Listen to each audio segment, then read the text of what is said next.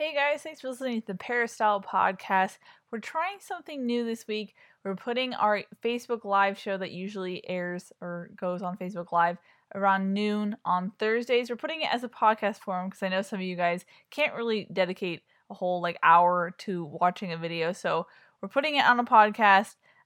There's going to be some limitations since it is a video originally, but we hope you guys enjoyed the podcast. If you like it, we probably will keep doing this and posting it so you guys can get more USC content. Okay, so stay tuned. Here's our live show. So if you haven't been on this before, this is what we do. We come on and we try to talk about the latest happenings in USC Trojan football. USC is about halfway through spring football, 7 practices down, 8 to go, and the 8th is coming up in a couple of hours. So we'll be out there. Today, we're going to answer any kind of questions you have about the team going forward and all that. Oh, Keely, you made it go away. I'm learning. It's figuring this stuff out. So Keely's controlling the Facebook comments. So leave us the comments. We love all the feedback, and that's what we kind of want to talk about. I don't know, any subjects you want to start with? Quarterbacks or anything else? Halfway through. I think it's gone faster this year than I feel like any other year before, maybe? Yeah. I don't know. How do you feel about halfway through, Shotgun? I feel like I've missed halfway through already because I've been traveling on the weekend. So I unfortunately missed the scrimmage last week, which, the first full pad scrimmage is always probably the most fun in my opinion because then guys are really, active and trying to hit people, even though, it sounded like there wasn't full tackling to the ground or anything, which that just needs to happen. I don't know why we can't tackle anybody for real. Like the NFL now, you can't put your head down for anything. So it's unique the way they're doing it, and it has felt like it's kind of gone by pretty quick. We have 2 full weeks left and, a couple practices this week. I'm looking forward to Saturday scrimmage and seeing, if they actually do some full speed, full tackling, full everything for the first time and see if that changes going into this week now that you're fully halfway into the spring. Today should be full pads, correct? I believe so. I think today and Saturday should be full pads. Cool stuff. What will they do? So Tuesday was kind of interesting. I wanted to start charting the quarterbacks because we needed to know, how they're doing. Mm-hmm. And I picked the day where they decided to go really, really short. They didn't do any 7-on-7, so no skeleton drills. I talked to Brian Ellis, the quarterback coach, afterwards, and he said he wasn't exactly sure why, but he knows that they cut at least one period out at the end. Clay Helton kind of gave them a shorter day. Now, they still ran gassers and stuff afterwards, but they're really each of the guys had 9 competitive throws. So Matt Fink had 7. He completed 7 of 9. Jack Sears was just 4 of 9. So it wasn't a great day. It's like completion-wise for Sears, but everything was short. There wasn't anything completed long. I'm curious to see kind of what they do today. It should be more competitive period, especially with the full pads. But I'm going to keep charting and kind of see how these guys do because I think Fink's had some. I don't know what you guys think. I think Fink had some good days where maybe higher percentage, more efficient throwing the football. But talking to Brian Ellis about it seems like, but you don't look in too much of that because sometimes you're not throwing where we want you to throw. And stuff like that. So I don't know. Completions are the name of the game, but it seems like we're not really a whole lot closer to figuring out who the next quarterback's going to be. No. I feel like I'm curious what they're looking at as far as film goes because from what we saw in the scrimmage and on Thursday, it was just not the best we've seen of the quarterbacks. But then on Tuesday, when we were like, hey, what do you see from the film? They were like, I thought we did pretty well. Helton thought they did pretty well.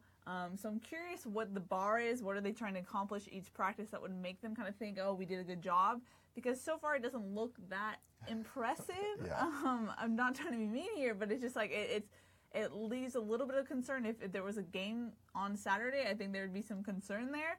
So there's a ways to go as far as quarterbacks go, but I'm just curious how they're really evaluating the quarterbacks, especially because Helton says this is an educational spring, not really a competitive spring. Yeah. Any thoughts on that, Shotgun? Or? Yeah, I mean, I think Fink is a guy that's kind of been up and down, where Sears has kind of been more flat line. Not necessarily either one of them setting the world on fire, but I think Fink has had, more positives in his good days and more negatives in his bad days, rather than kind of Sears, I think he had a pretty good scrimmage from what I've heard. And Sears has said, the biggest thing for him is not making the same mistake twice. That's the thing that he's really focused on this spring. So he's okay with making some mistakes, but just do it again.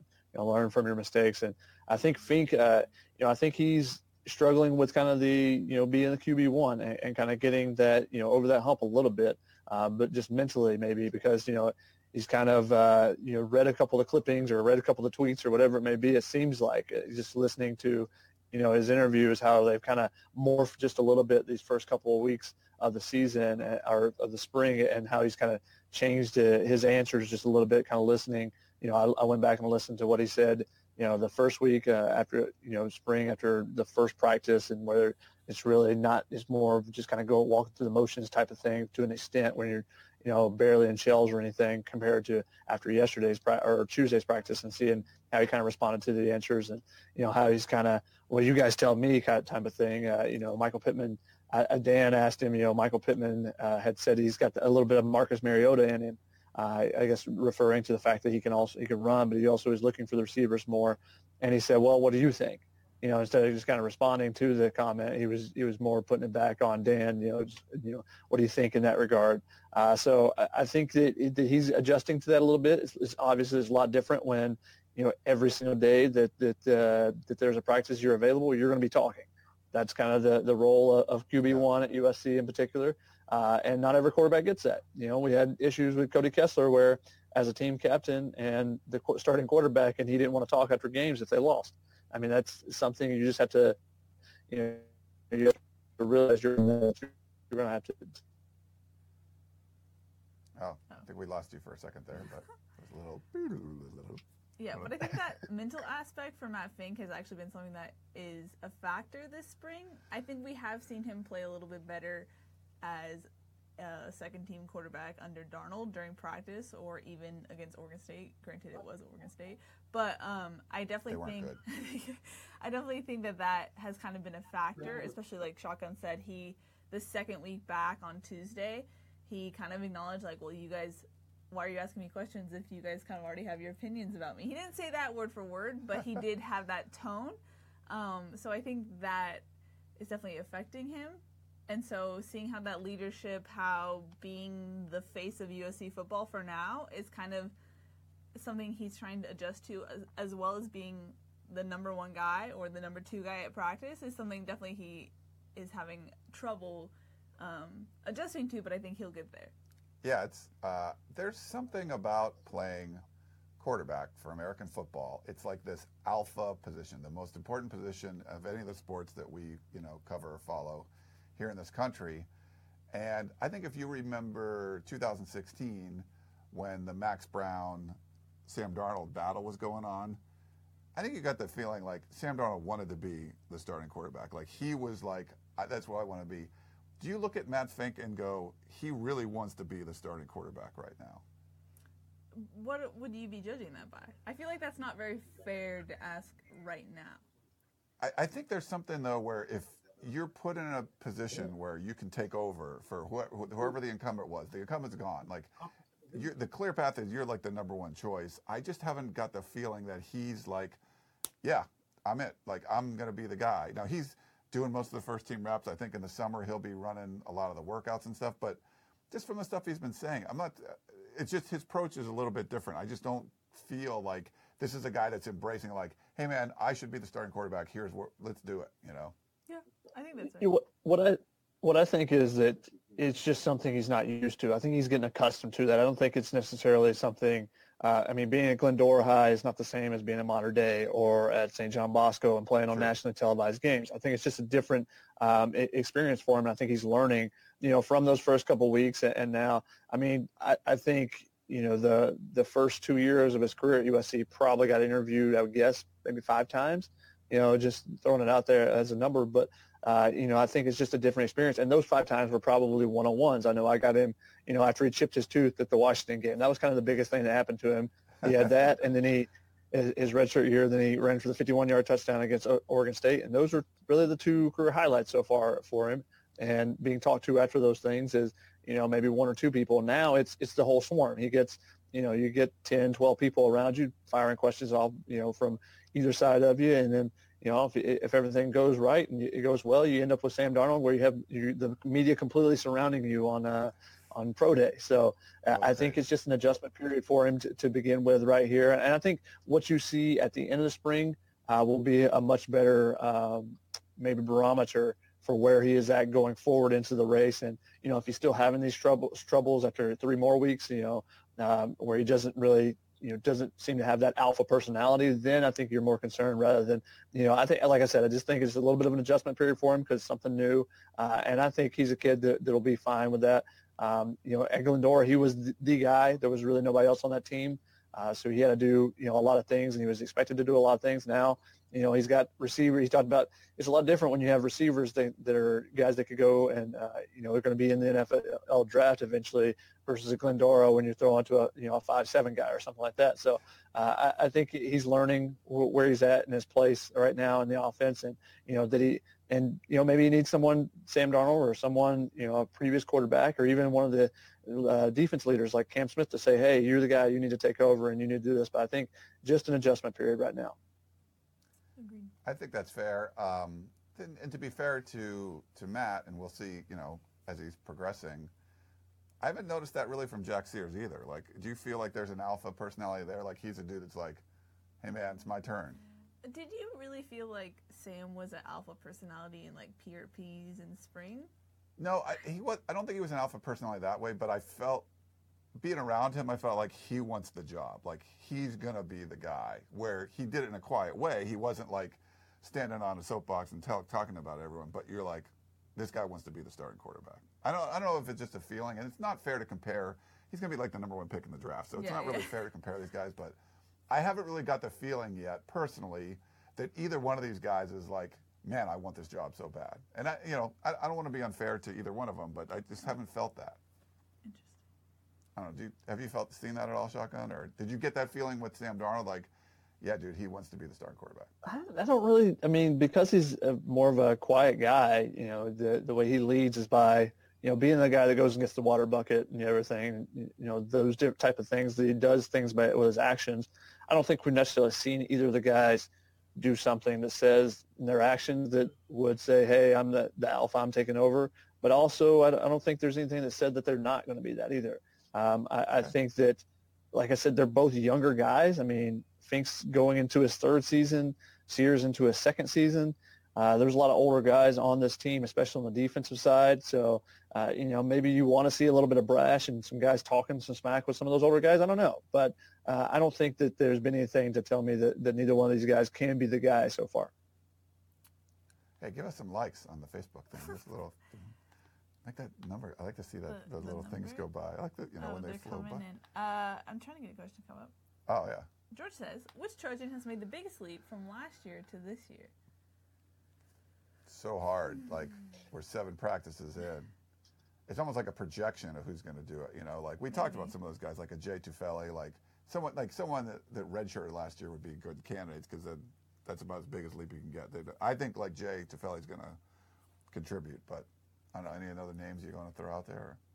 I'd say Brandon Peely has been a guy that's has made some noise on that defensive line, and another guy that's maybe made a jump from special teams to playing time on the defense would be Giuliano Falanico. I think he's a lot bigger. Him and Hunter Eckler both look like they put on a lot of weight. They're much thicker and look like they're ready to play those outside rush positions much better this season to be able to kind of contain the quarterback, but also be able to take on that block and hold the edge. I think those guys have a much better opportunity to get some playing time on those spots. Looking at the offense, nobody really stands out in the top, off the top of my head. Maybe Elijah Vera Tucker is a guy that has made a couple plays and stood out, though I think he still plays a little too high at times, and maybe that's something that's got to be technique's got to be worked on before he can get into that rotation. But I think you're going to see more when the scrimmages get going a little bit more. You start seeing guys, making a couple more plays. But those are just a couple off the top of my head. A guy that necessarily can't make a huge leap, but I think that is in line for a huge playing time and you're going to make a bunch of plays. Achille Ross, I mentioned it after Tuesday's practice, that I thought, the fact, some of the small things, the fact that he's the first guy in drills, he's the first guy when they're doing conditioning to finish. And Achille at times not to be harsh, but it could be lazy at times and would just, kind of glide and coast. But now he's the guy that's finishing first. He's the guy that's kind of taking on that bigger role, more of a responsibility, I think, in the back end of that defense. Him and Marvell Tell look like the starting safeties as of now.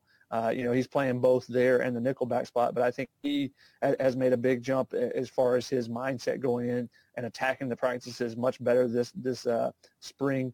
And even last year, you saw that more from him, but I think now he's just locked in, it seems, every practice. So he's a guy that I think they could take a big jump and be very productive this season. Yeah, I was going to say, Keely, just from the growth perspective, like Shotgun said, he's getting first-team reps at safety. He's also getting second-team reps at nickel. And there was a practice last week where when he was at nickel, someone yelled at him, "Come on, Akili, you're the oldest guy there. You lead it." And from that point, he was kind of very vocal, telling the younger guys what to do. And that's not something we really saw from Akili before. He was the guy being told what to do. And now he's the guy who's directing guys, telling them what to do, telling them, hey, do this better. He's going up to younger guys and coaching them up a little bit. So seeing that shift from being the guy who was talked to and being the guy who is now talking to other guys is a shift that we haven't really seen before from Akili. So I think we're seeing him kind of mature into that older role.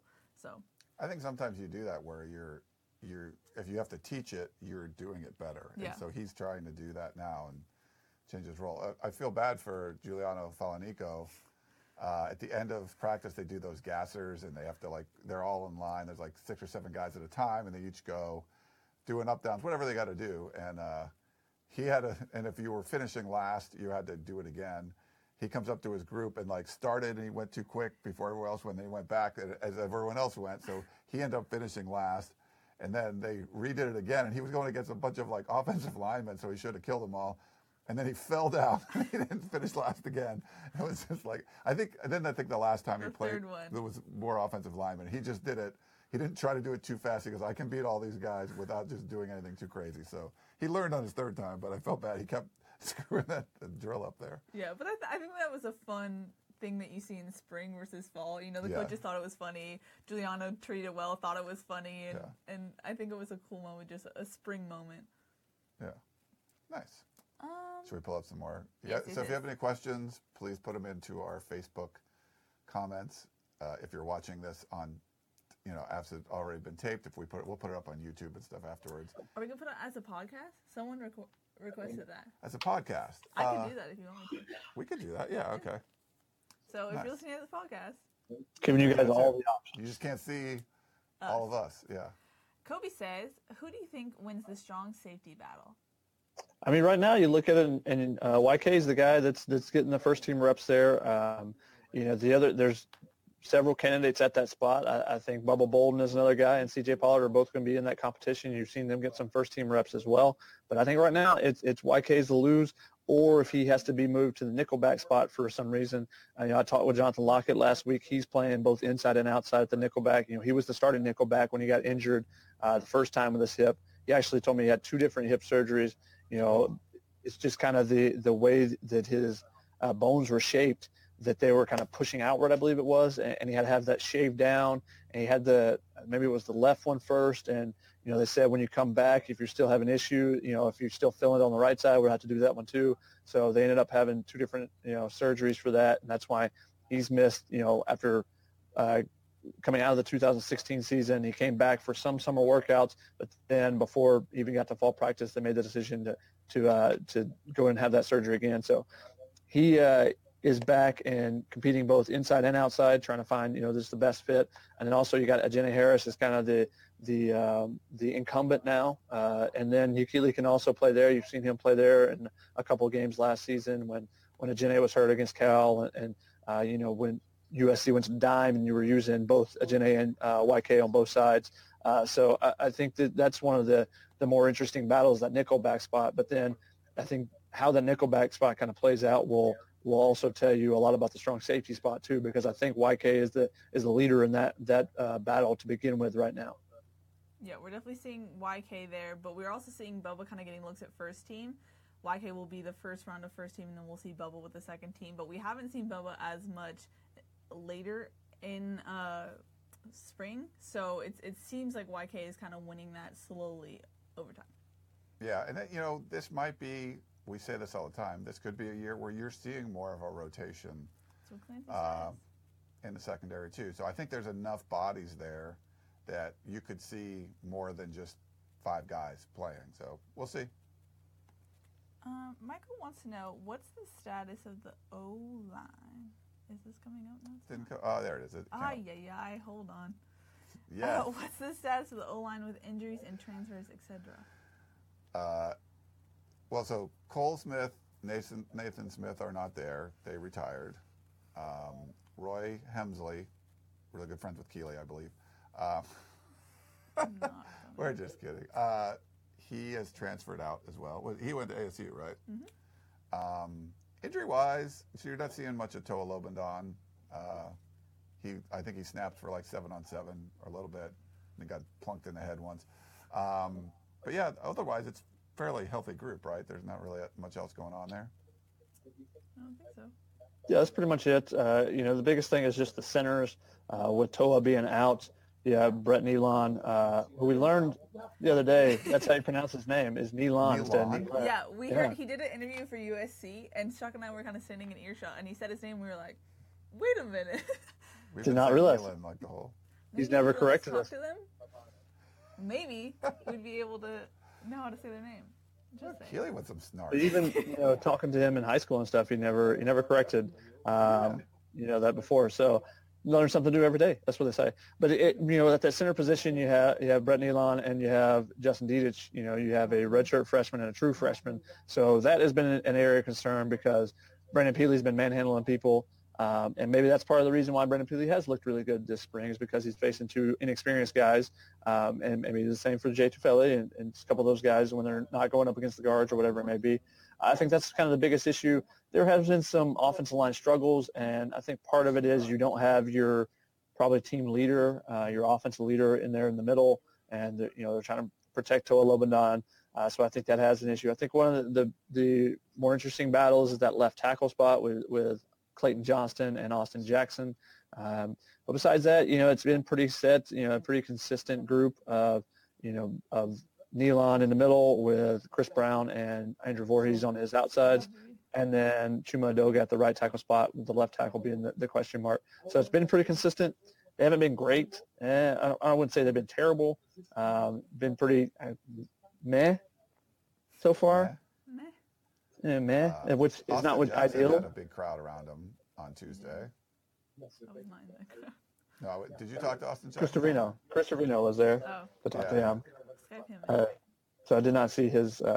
He has put the article up, but I have not had time to read it. So If you do want to look at something, go look at the Neil Callaway scrum that I posted. It's an interesting scrum. You kind of get more of a personality from Neil a little bit. You can kind of understand his coaching style just by watching him.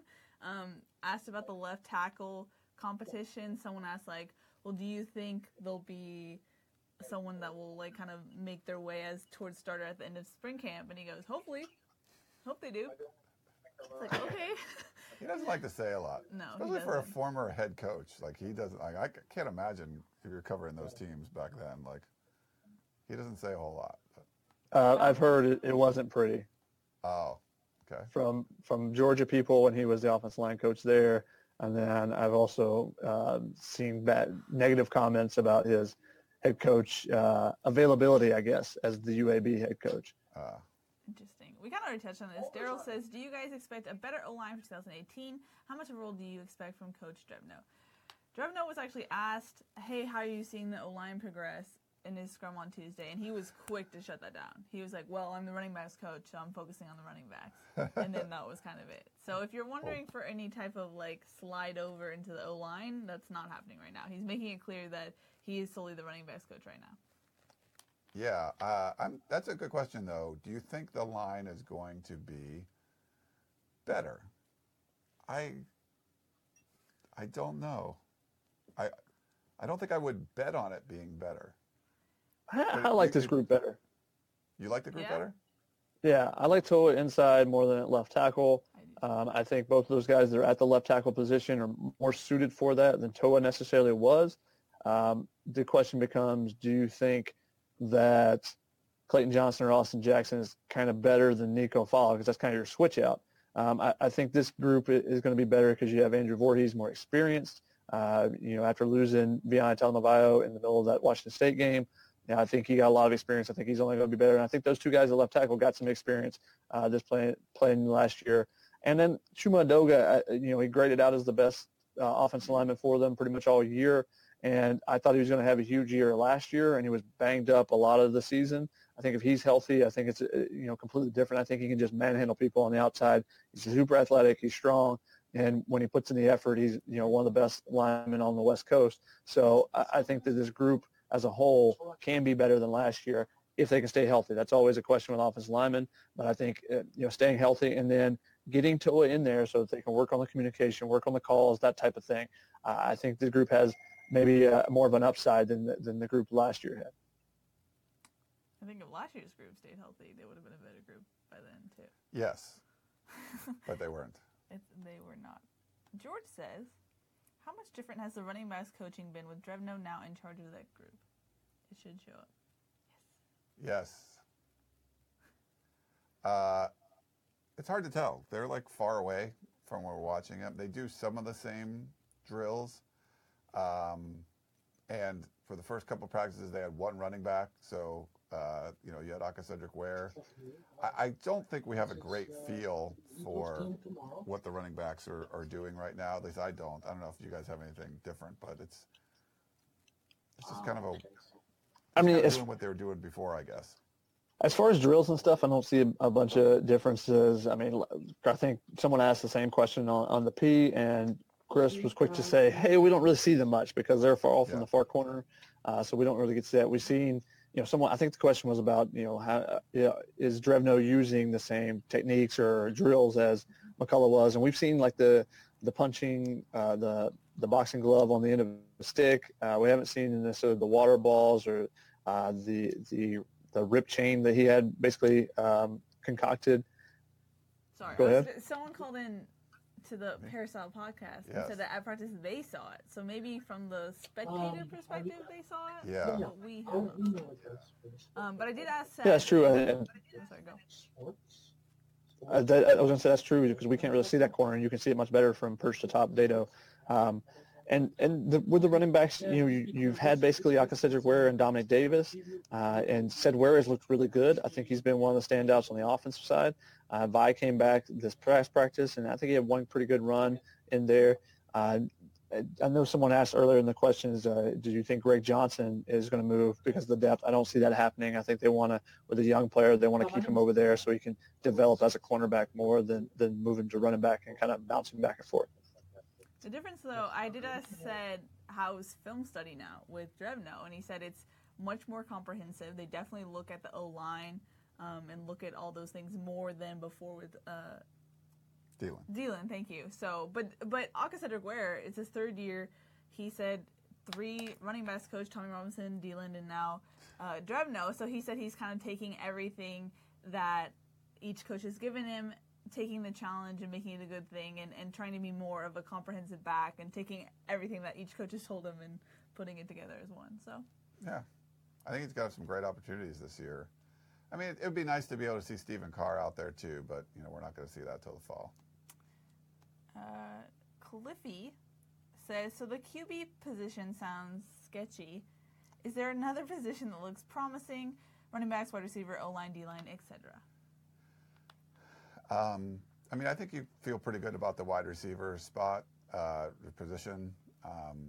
You saw what Tyler Vaughn's can do, Michael Pittman, and I think there's some opportunities there for other guys. For running backs, we haven't. I think we lost. Shotgun's not a question mark. Oh, he's back. He's back. Maybe. Oh, but we can't hear him.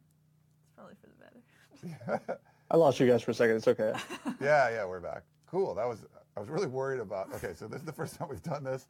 The recovery process, like, oh crap, do we have to shut everything down? I think I could fiddle with it a little bit, but he came back, so that's good. Yeah, this program has its own remote. It's called Rendezvous, so it's its own. So we're not using Skype or Google Hangouts. It's just its own thing. So first time I tried it today. So it appears to be working. I don't know.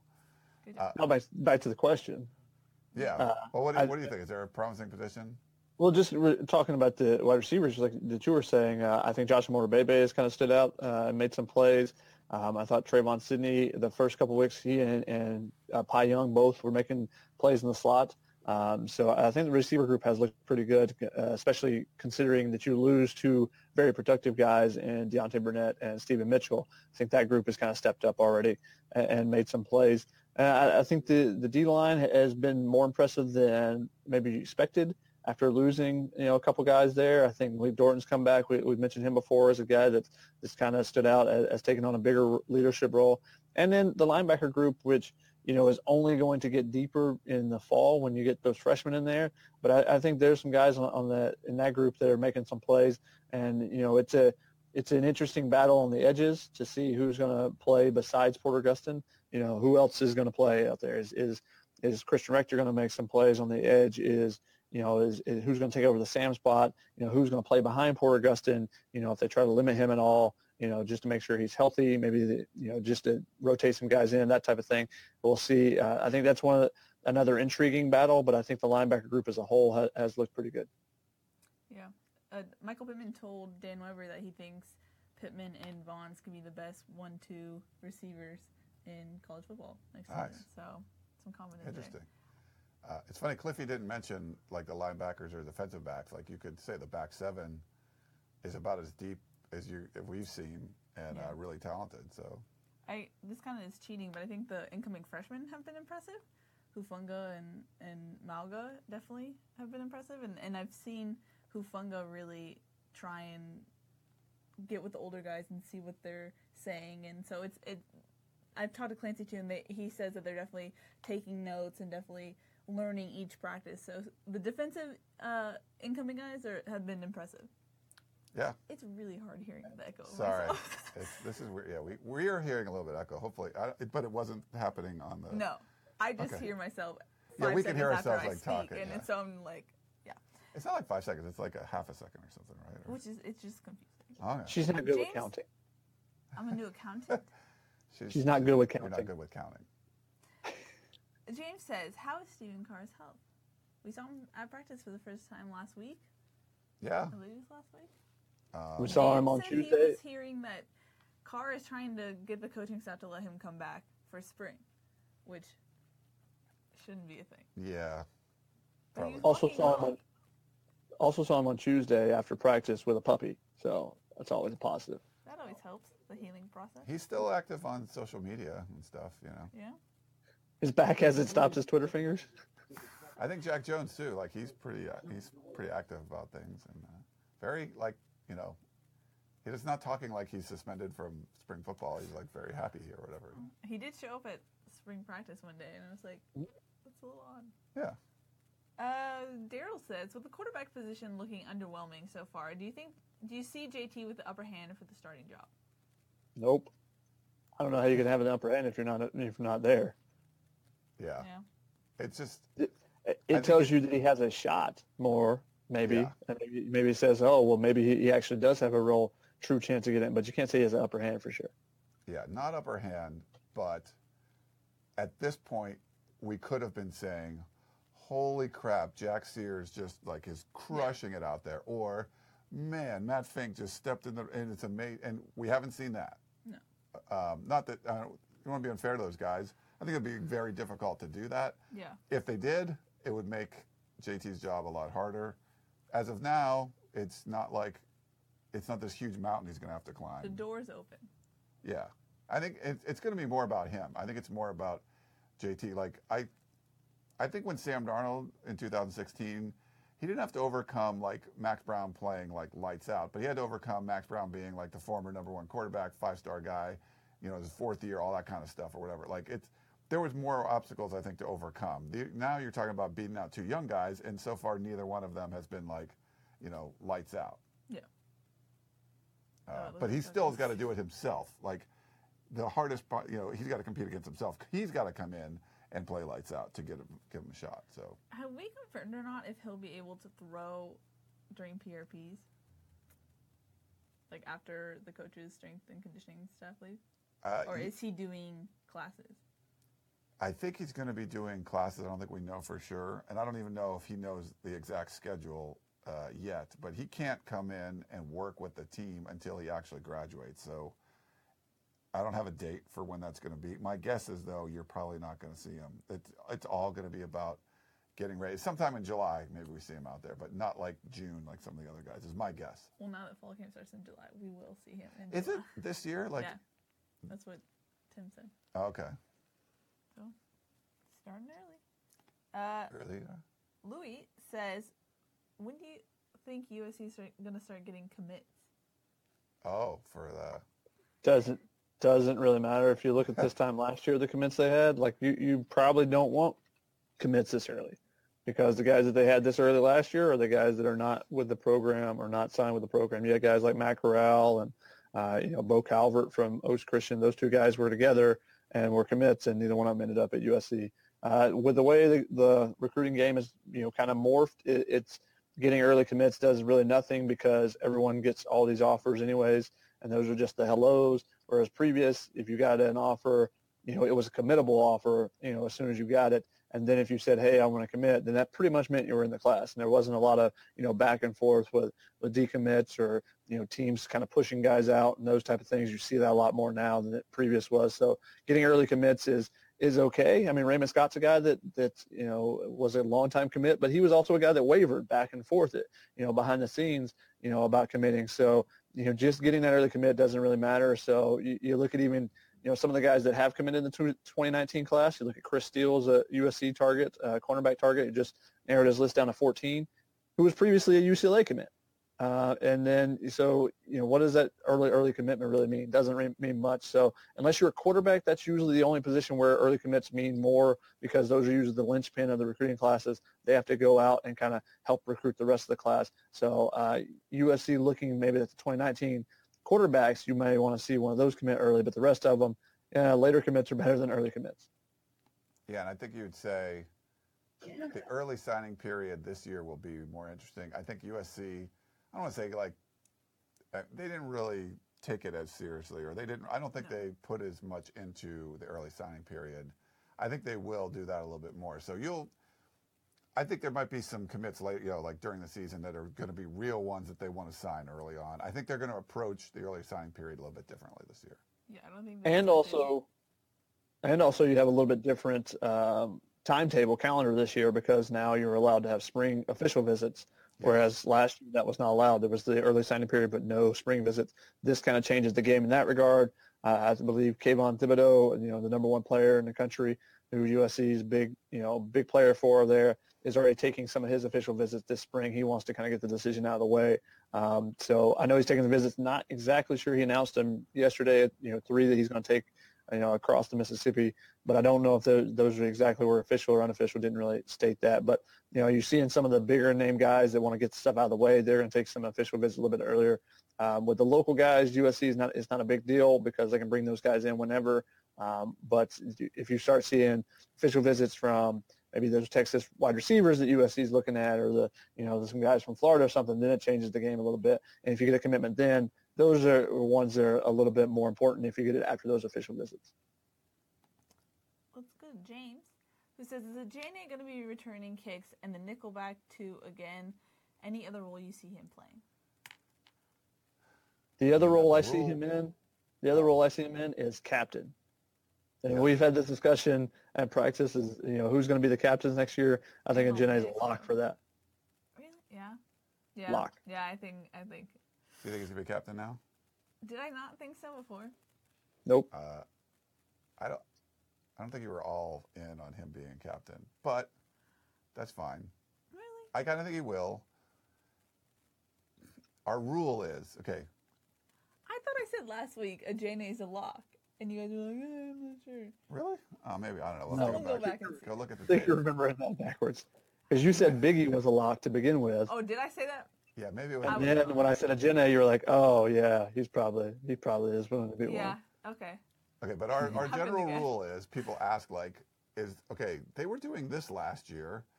Are they going to change it to this year? And so the general rule is no, they don't change anything. So I can't bet against Ajane Harris returning punts.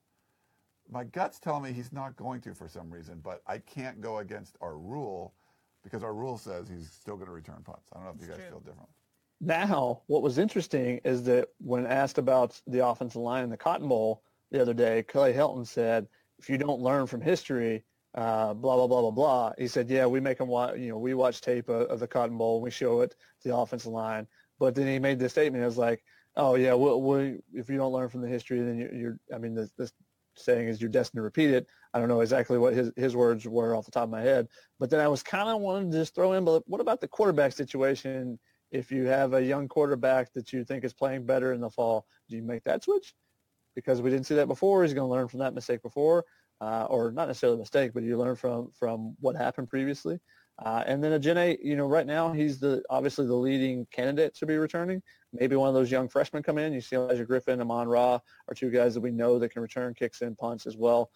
So they have to get there in the fall. They have to actually catch the ball, do those type of things, because we've seen guys that return kicks or punts in high school, and then when you got a 240 or 60-pound guy bearing down on you versus a 160-pound high school wide receiver, it's a little bit different. Yeah, they haven't really been doing as much special teams as we're used to this spring. I was telling Dan earlier, I'm not falling for it yet. I would like to wait till fall camp and fall to see what really happens with special teams. But when they do some special teams work, it's a Ajene back there taking our bed. I don't think that's going to change at least till fall camp. Like Chalkin said, some of the new guys come in. So as of now, nothing's changing. And I think the mistake thing is interesting. And I think you want to be able to learn from your mistakes. I think the biggest issue is not about the inability or unwillingness to learn from the mistakes, but to the unwillingness or short-sightedness maybe that you're not calling some of these things mistakes. Like you don't feel, like if you feel Ajene Harris is a mistake or not. Like, I don't know if they look at it and say that was a mistake. Like they're not, where most fans. They're too nice in that regard. Yeah, like you could say, like this just wasn't working, or what the kickoff return, like why, like I think you look at certain things, and I don't think they look at special teams as being this huge drain on the rest of the team. Where like most of us were like, it was a really bad special teams unit, and I don't know if the coaches look at it like that. It's just interesting to me hearing the rhetoric around the team in the past, because I feel like Neil Callaway actually took more responsibility for, as a whole on the offense, of doing poorly at the Cotton Bowl. Yeah. He was like, that was embarrassing. We were embarrassed. I made our team watch the film and learn from it, and we learned from our mistakes. But as far as Clay, I feel like he wouldn't be that, like, straight up, yeah, it was bad, it was embarrassing. Because he wouldn't want to call out the players. I feel like there's a way you can do that without being mean or calling out individual players. I mean, even when it comes back to looking at the tape of Fink and Sears, you can be like, hey, these are young quarterbacks. We're seeing some struggles, but that's what you expect with young guys. I know that they'll get it. I have full confidence that they will. That way you're accepting, hey, they're making mistakes, but you're not, like, killing your guys. I think you need to acknowledge some negativity a little bit, as opposed to all this positivity all the time. I think it kind of makes people a little annoyed. Yeah, I get you. Wait. USC, because I charted all the penalties a while back. USC had penalties on special teams the first 6 games of the season. Wow. That's pretty bad. And then the Notre Dame game was even much, much, much more atrocious, where they had one. Well, let me just count this real quick. They had seven penalties on special teams in the Notre Dame game. In one game. Atrocious. Offsides on the extra point, illegal block on a punt return, delay of game on a field goal, false start on a punt, holding on a punt return, roughing the kicker on an extra point, holding on a kickoff return. That's atrocious. That's more than you should have for a season. And then they had 7 on that one. That's the game that they decided to suddenly put in Jack Jones as punt returner. Yeah. When Ajene has been the guy the whole time. It's just like the on the road, hostile environment. It makes no sense. Still angry. So that's the thing. Is there's obviously issues. Like you can look at, there's tangible issues. I haven't heard anyone say, "Man, we were bad on special teams last year. We need to get better." I don't know. Have you heard anyone say anything like that, or? No. So I think that's where I think Clay wants to learn from his mistakes, but you have to admit some of the mistakes. And I don't know if they're admitting all of the ones that, we're not football coaches, but they seem pretty obvious. The people that were out there watching and checking it out, the fans, everybody seems to feel like, hey, this is a big problem here. Do you feel like, from Clay's perspective, since he's a relatively young, new head coach, he feels like he can't admit mistakes, or else there'll be vultures circling for his job or his position? I feel like when he doesn't acknowledge that there needs to be changes, that's when people get really angry and put him on the hot seat. So I don't know if from his perspective it's like, I can't admit mistakes because they'll know I'm young or inexperienced, whereas I think from our perspective it's the opposite. Yeah, I think that's fair. Yeah, I think, and I don't know if it's necessarily just about admitting the mistake. Maybe it's about if you come out and say, we sucked on special teams, you have a special teams coordinator, a veteran guy that you respect, that you like. I mean, I think he's reluctant to throw people under the bus. Yeah. And, I think you could do it in a way that's like, we have what I feel is the best special teams coordinator in the country. Back then, we blocked all these kicks, blah, blah, blah. This year, there was something wasn't right. It wasn't good. So we're going to go back to it. We know we have the right guy to fix the problem. Like, you can do that without, like, putting all your confidence in your dude, but saying, like, yeah, we fell short last year. Yeah. And just by my quick count, not thorough, 23 penalties on special teams last year. Jeez. So you take away those and look at the USC's penalty numbers, suddenly their penalty numbers probably don't look as bad. USC had, if my count, like, granted, I just skimmed through real quick, but they had penalties on special teams in all but 2 games. So one of those being the Cotton Bowl, and the other one, I think, Utah or somewhere in the middle of the season, the 7th game of the year. But penalties on special teams in every game but 2. 23 total penalties. That's bad. Yeah. That's just penalties, though. When you're talking about lack of production, turnover, there's a lot more. It's not like if you had 23 penalties and you blocked 8 kicks, go ahead. Like, do it. Like, that's fine. You didn't do that, Yeah, if you're jumping off sides, but you're blocking a kick on the next time, it's kind of a battle, then that makes sense. But if you're not getting those game-changing plays outside of that one punt return by Michael Pittman, then I think that's something you have to really address this offseason. And if you're spending hours each week practicing it, you might as well try and get something for it. Yeah. It doesn't really look like it. We're like piling on the special teams. I know. But I think that's a good example of why, when you talk about admitting mistakes, that's a glaring mistake I haven't seen anyone admit yet. No.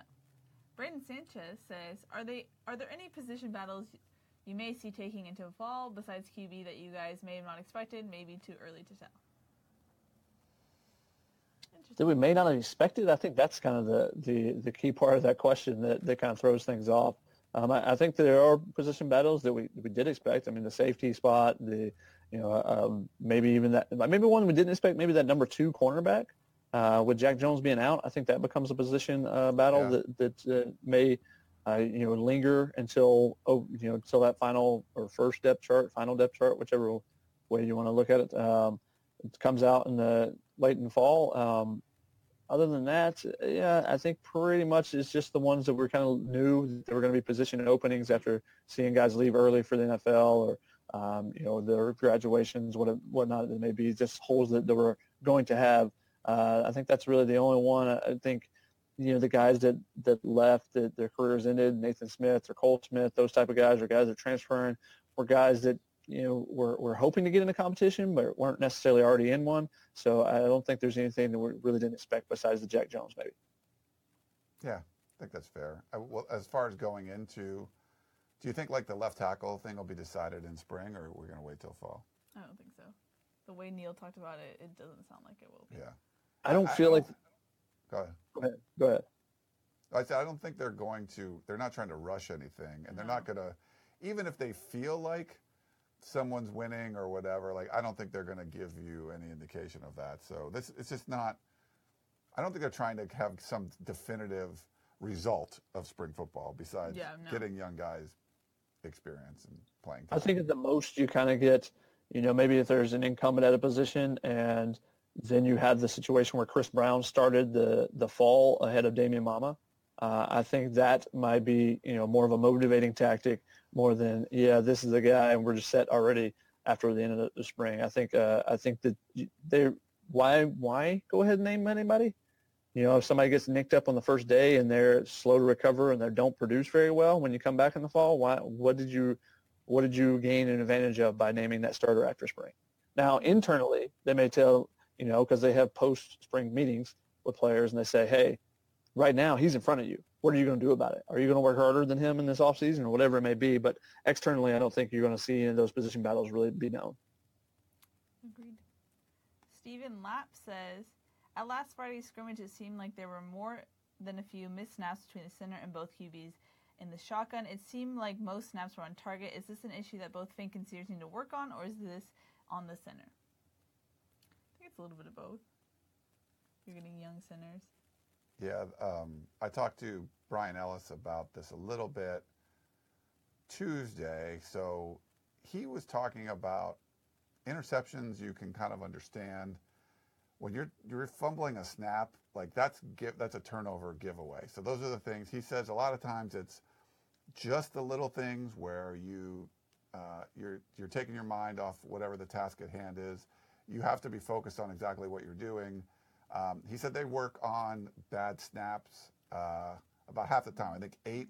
He said 8 of the 15 practices they're scheduled to have like bad snap periods, and those are usually early. You'll see him kind of line up with each guy, and they'll throw the ball in like different places. So that's something they work on a lot. But he seemed to be much more okay with the interceptions than those because these are just like gift turnovers, and so he's really wants you to try to avoid those. So it's something they work on, but he feels it's just not paying attention to all the little details, and that's where you go wrong. Yeah. We don't have people's pictures showing up. I know, it's weird. I'm sorry we're not showing your pictures. Someone also said that you and I were hard to hear, but Shotgun is normal level. He looks like I see his audio looks a little bit louder than ours for some reason. So sorry, Kyle. Sorry about that. We also, in regards to our negativity. Wow. What? Reggie says it's a good thing Coach Heldon stays positive because people like Keely and Ryan are bring more negativity to the table, and Lord knows we don't need more negativity from the media. He also says, I think Keely is hardwired for negativity. You clearly don't know me or have listened. Because no, that's me. What we're trying to do here, I think, is Shotgun watching the opening day? I think he is. Are the Dodgers winning, by the way? Are they? Oh, he's muted. Dodgers don't play until 4 o'clock today. Or the Angels. They're about to first pitches. Yeah. And I didn't know you were watching opening day stuff. No, that's behind me. I have to turn around to watch. Oh, okay. This is my work. work. I don't know if you want to put that back up. You don't have to. What we're trying to do, we're not trying to be a mouthpiece for the program. I know some people want your USCFootball.com. We're trying to be objective and tell you exactly what we think. If we think they're awesome, we're going to say they're awesome. If we think they stink, we're going to say they stink. We're not trying to push a certain agenda or anything like that. I mean, really, if Jack Sears was out there just throwing ropes all over the place and just killing, you'd be like, this is amazing. Like, didn't expect that. Like, it's not about trying to be negative or positive. It's just trying to be objective and tell you exactly what we see. We're out there watching practice. We watch off-season workouts. We've watched a lot of them as high school recruits. You've seen them develop. You talk to them. You talk to their coaches. You talk to their high school coaches. You talk to sources. And basically all of that information you try to put into a little nugget in your brain and then explain, hey, this is what we think. Shotgun might see something, and Keely might see something, and I might see something. We all have different opinions on it. But you're getting 3 people that have watched a lot and talked to a lot of people and tell you what they think. So if we all agree, then you have a pretty good chance that that's probably really what's going on. But it's not about trying to be negative. So if you just want us to come in here and say, yes, they're going to win the national championship this year, it's like, no, I don't think that, so I wouldn't tell you that. That would be disingenuous, because then I'd do that a couple of times, and you're like, well, you said they were going to win the championship, They stunk. It's like, well, we're telling you what we think is going to happen. I mean, after they were 1-3 in 2016, they stunk, and even after Sam lost the Utah game, I still didn't think, I thought they looked a little bit better. Did any of us expect them to go on a 10-game winning streak or whatever they did? and then win the Rose Bowl? No, I don't know if any of you would either, but doesn't mean we're right all the time, but we're just going to tell you what we feel. I guess we don't gain anything by being negative about the team or positive about the team. We just want to tell you guys what we see. So Yeah. you might not like it, but we're telling you what we see. And I think sometimes people are like, if you're negative, it's like clickbait stuff. You're just like trying to cause controversy. Like, I don't care about that. Like, we're not, or whatever on here. Give me more likes if you're positive. But I think some of the positive stuff too is like there's definitely USC fans that don't want to know, and there's fans of anything. They don't want to know what's really going on or what you think's really. They just want to be told, reinforced of something positive. And you're probably not going to listen to us. There's other people you can talk to that are just going to be positive all the time, no matter what, But that's just not the way we try to do things here. The thing is, right or wrong, but that's just our approach. The thing is, we can't please everybody, so we just tell you the truth. Yeah, at least what we feel the truth is. That's what we're trying to do. It's true. Tessa Troy has a question for Shotgun. Shotgun, do you think that our defense is actually going to be dominant, or are they playing against a fairly poor offense? Anytime that you go into a spring camp, a fall camp, any camp where there's been a layoff, the defense is almost always ahead. So I think it's partly that. I think that also they have the opportunity to be dominant because the back seven is going to be really good. If the front four can get pressure consistently, if they can find individuals that can get to the quarterback in a similar fashion that Rasheem Green and Uchenna Nwosu did to kind of help out with those, with those one-on-one coverages they have on the outside, because Clancy Pendergrass is going to put those guys on the island and give them opportunities to have to play one-on-one. They have to get someone that can get to the quarterback. I think you saw last year how much that affected the defense as a whole, whereas the year before they really struggled getting the quarterback, and even with Chris Wilson as the defense line coach, they kind of struggled with that as well, getting to the quarterback and affecting what the quarterback was able to do. So therefore, I think the defense has a chance to be really good, and the youngsters they're bringing in are really, really talented. So it depends on that front four, though, to me. I think right now you're seeing them be dominant because the offensive line has not been great, and because the offensive line is still, working to become a unit as one.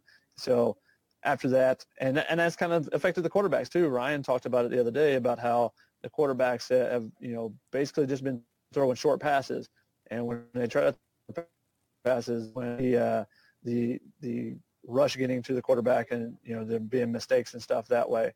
So I think that as far as the defense line goes, is how far it can carry this team and how good that defense can be eventually. Cool. I tried to do something so we wouldn't hear an echo, but I don't think it worked. Interesting.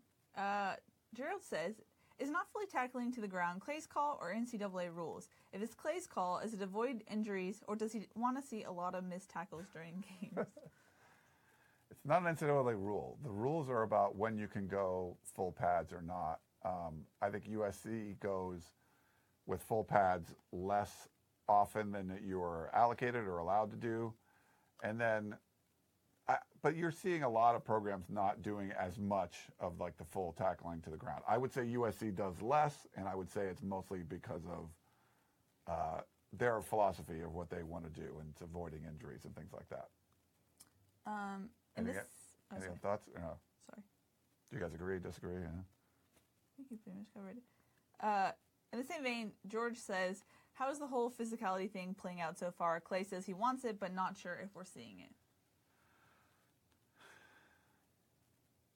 I don't think we're seeing a ton of it yet. The next couple practices, maybe. We're halfway through, and there's supposed to be 2 fully pad, practices. I wasn't at the scrimmage either. Did you feel like that was pretty physical or not really? It wasn't full live tackling.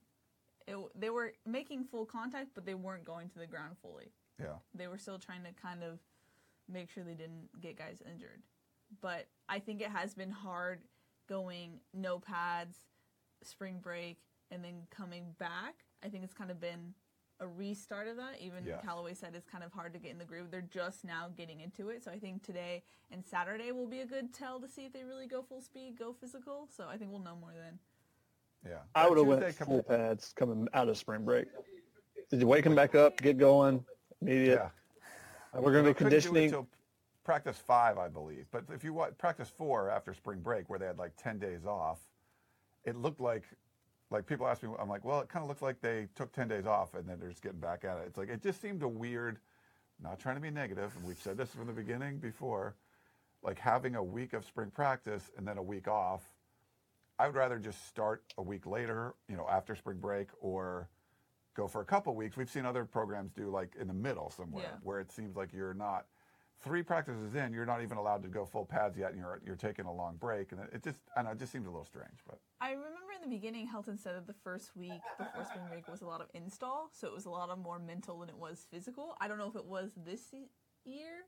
I don't think they talked about it as much, so I can't necessarily confirm that. But even if it's mental, you forget after 10 days or whatever. Like you take off, like they left Friday, and then you don't come back till like the following Tuesday. Oh, I would have had him conditioning Sunday night. We would have been out, late night, Sunday night conditioning, get back in the groove, guys, because we got to get ready to go. We're trying to win a national championship. It starts in the spring. That's what I would do. That's just Shotgun Bear Bryant there. I like it. Yeah. My comments just... Did they die? They just died, so... Oh. Keely just broke everything. Oh, okay, I got it back. Nice. Well, we're about at the hour mark anyway, but we'll do a couple more, or whatever. We got a bunch of comments. 77 comments. That's pretty good. Sean says, do you guys think that having a good football season helps recruiting in other sports like basketball? When will women's basketball and baseball get back up to the par of their glory days? Whenever you can bring attention to the school as a whole, then it helps the entire school. You look at schools like Davidson when they had Steph Curry, you make a run, or even the Loyola Chicago. There's been all these studies about how admissions, applications increase and stuff. So that only helps you because you get more people with eyeballs. It's the extra PR, it's the extra stuff like that. So obviously that stuff would help. If you're, it's a big selling point too. If you're one of these teams that, if you're going to Alabama and you can say, hey, well, I get to go watch the national championship team, play on Saturday and we get in free or whatever it is. And we get to go on the field at, beside all these national champions or whatever. That's it helps the selling point. And, the basketball team, I know USC's basketball team, they bring recruits to the football games, and that's preseason for them. All these other sports, they bring recruits out, and they want to show them. That's one of the things when, we're trying to see which recruits are there for USC's football games is, wait, is that a basketball player, a football player, or is that a water polo player? Like, wait, what exactly sport is it? Because, a lot of these guys have similar builds in some sports. So, you're trying to decipher that as well. So I think that, whenever you can have that national audience in any sport, it's going to help. Yeah. Agree there. Gerald has an interesting question. If you could bring back any player to the team from all USC football history, who would you choose to make an impact? That went away. Any player from all of USC football history to come and play right now is what he's saying. Reggie Bush wouldn't hurt. I mean, Reggie Bush was redonkulous. And that, obviously you're getting the 21-year-old version, not the whatever the guy is now. You don't want He's not that old. No, but if you want to get Ronnie Lott or something, bring back Ronnie Lott.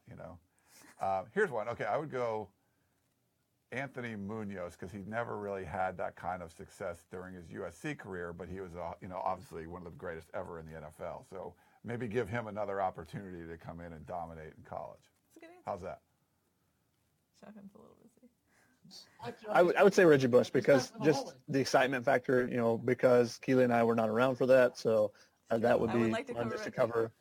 And just, the excitement he brought to not only practices, but, just all the moves. And the second one, is our fan favorite, Adoree Jackson, just having him back just because he's such a fun guy to be around and, such a fun interview as well. So, those are the guys we're looking for rather than the guy that actually helps the team the most probably. Well, you could also look for Reggie. How many recruits still talk about Reggie Bush to this day? Yeah. You bring him back, now you're talking 15 recruiting. more years of recruiting. Yep. So Playing the long game, Ryan. Matt Brown says, how many young linebackers have a chance of starting? One or none? Everyone talks about John Houston being talented, but I don't see it. Matt Brown says that. You don't see it. Well, Matt, then you did not watch the second half of the season then, if you do not see it, because John Houston was one of the better defenders the second half of the season. It took him some time to develop, and, he has some some things that he can't do, but there is also things that he can do that Cam Smith can't do. That's why they work so well as a pair. You know, he's a really good guy from sideline to sideline. He can attack downhill really well. Now, you know, taking on those blocks and getting around those are the things that he had to learn about last year. You know, what happens when that 300-pound guy gets his hands on you? How do you get free of it? And those are the type of things that you learn in games rather than, you know, necessarily in practice as much. So I think that he's a guy that's going to be in the lineup. Now, the question mark becomes the Sam spot. That's where there's an opening. That's where potentially one of those guys, you know, if they decide to put EA on that edge, can he be a pass rusher that can get to the quarterback?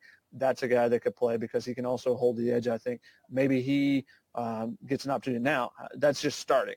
And I think it'd still be hard for him to come in the fall and be able to make that impact. However, I think there could potentially be, you know, probably 3 of the guys that get an opportunity to get out there, maybe 4.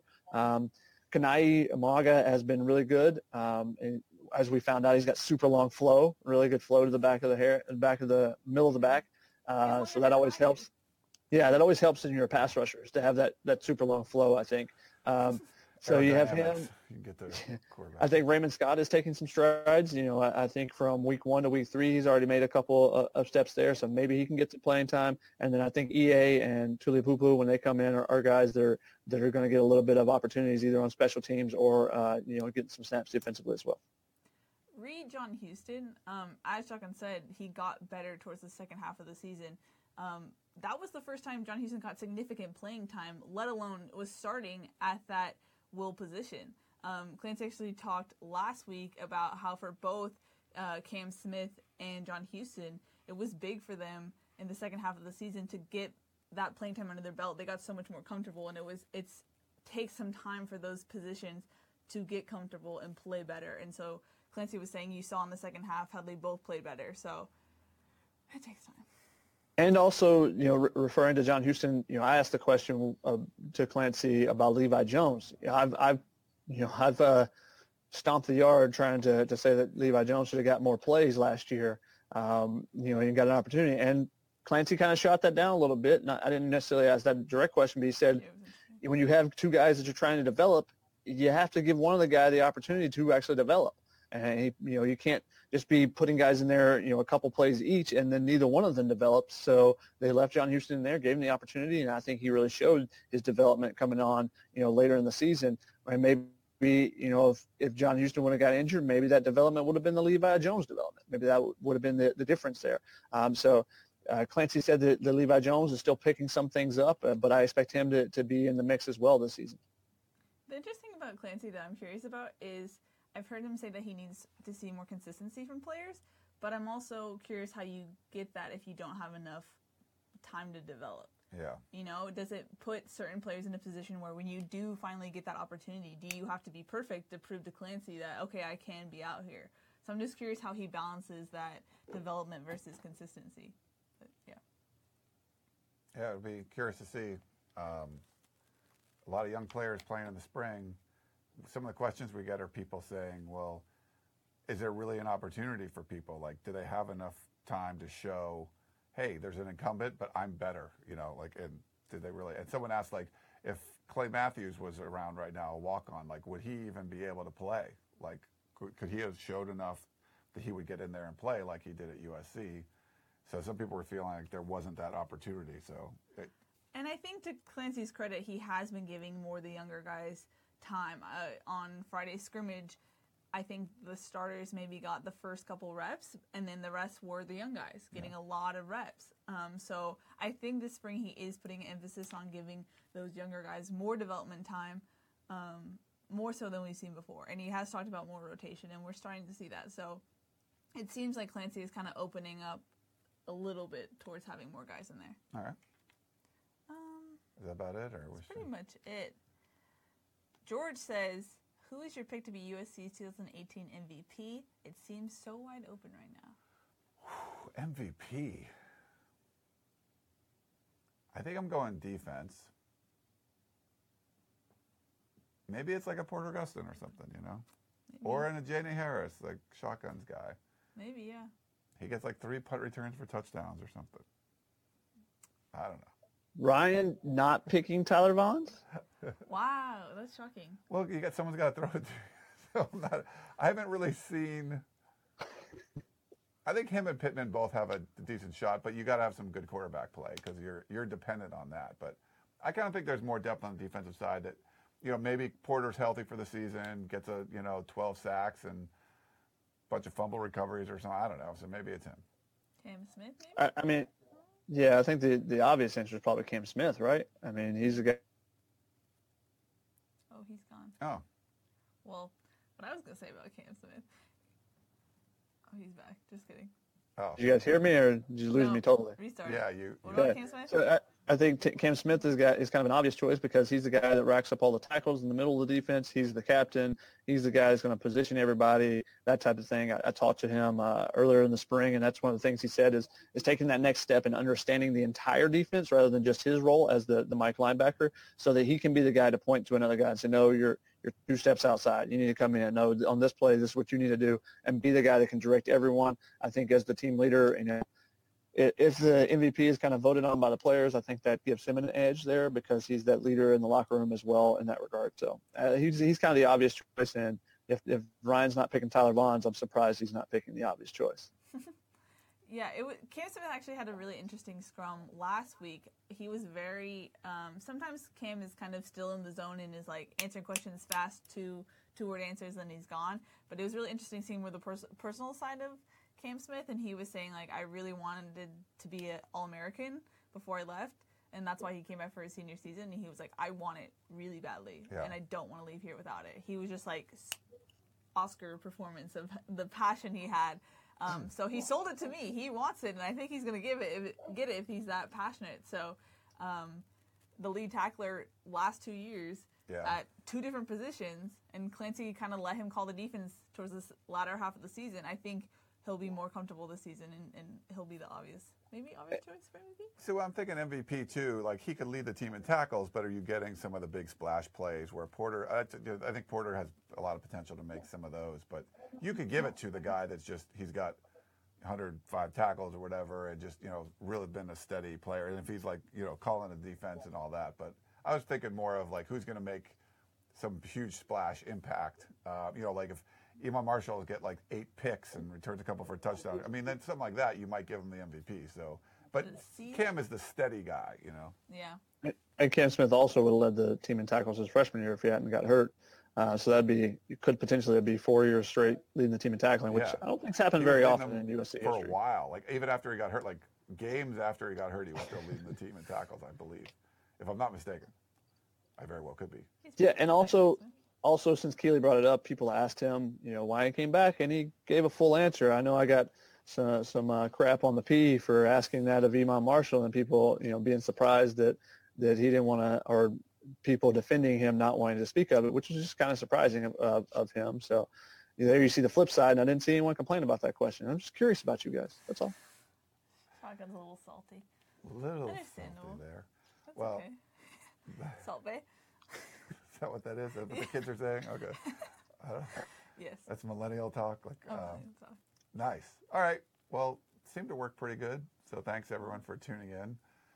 Thanks for Shotgun for taking some time out of his busy schedule, regular work schedule to join us here. Are you coming out to practice today, Shotgun? Obviously, practice and then a baseball game afterwards. Come on, nice. Full day. The whole trifecta, the hat trick, Shotgun hat trick. So we'll be here. We're gonna have to grab some lunch, some gluten-free something. I don't know. So I don't know what Shotgun. We'll owe you one, I guess, Shotgun. I got garlic lime chicken. I'm ready to go. Oh, nice. That's pretty good. Cool. All right.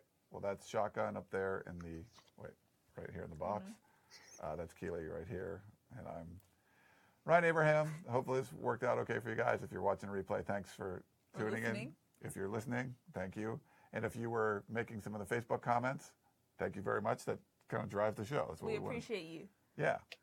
We love talking about what you guys want to talk about, and it's cool to be able to do it live as we're doing this stuff. So thanks for tuning in. Make sure you check out uscfootball.com for all kinds of stuff, and we will talk to you next time.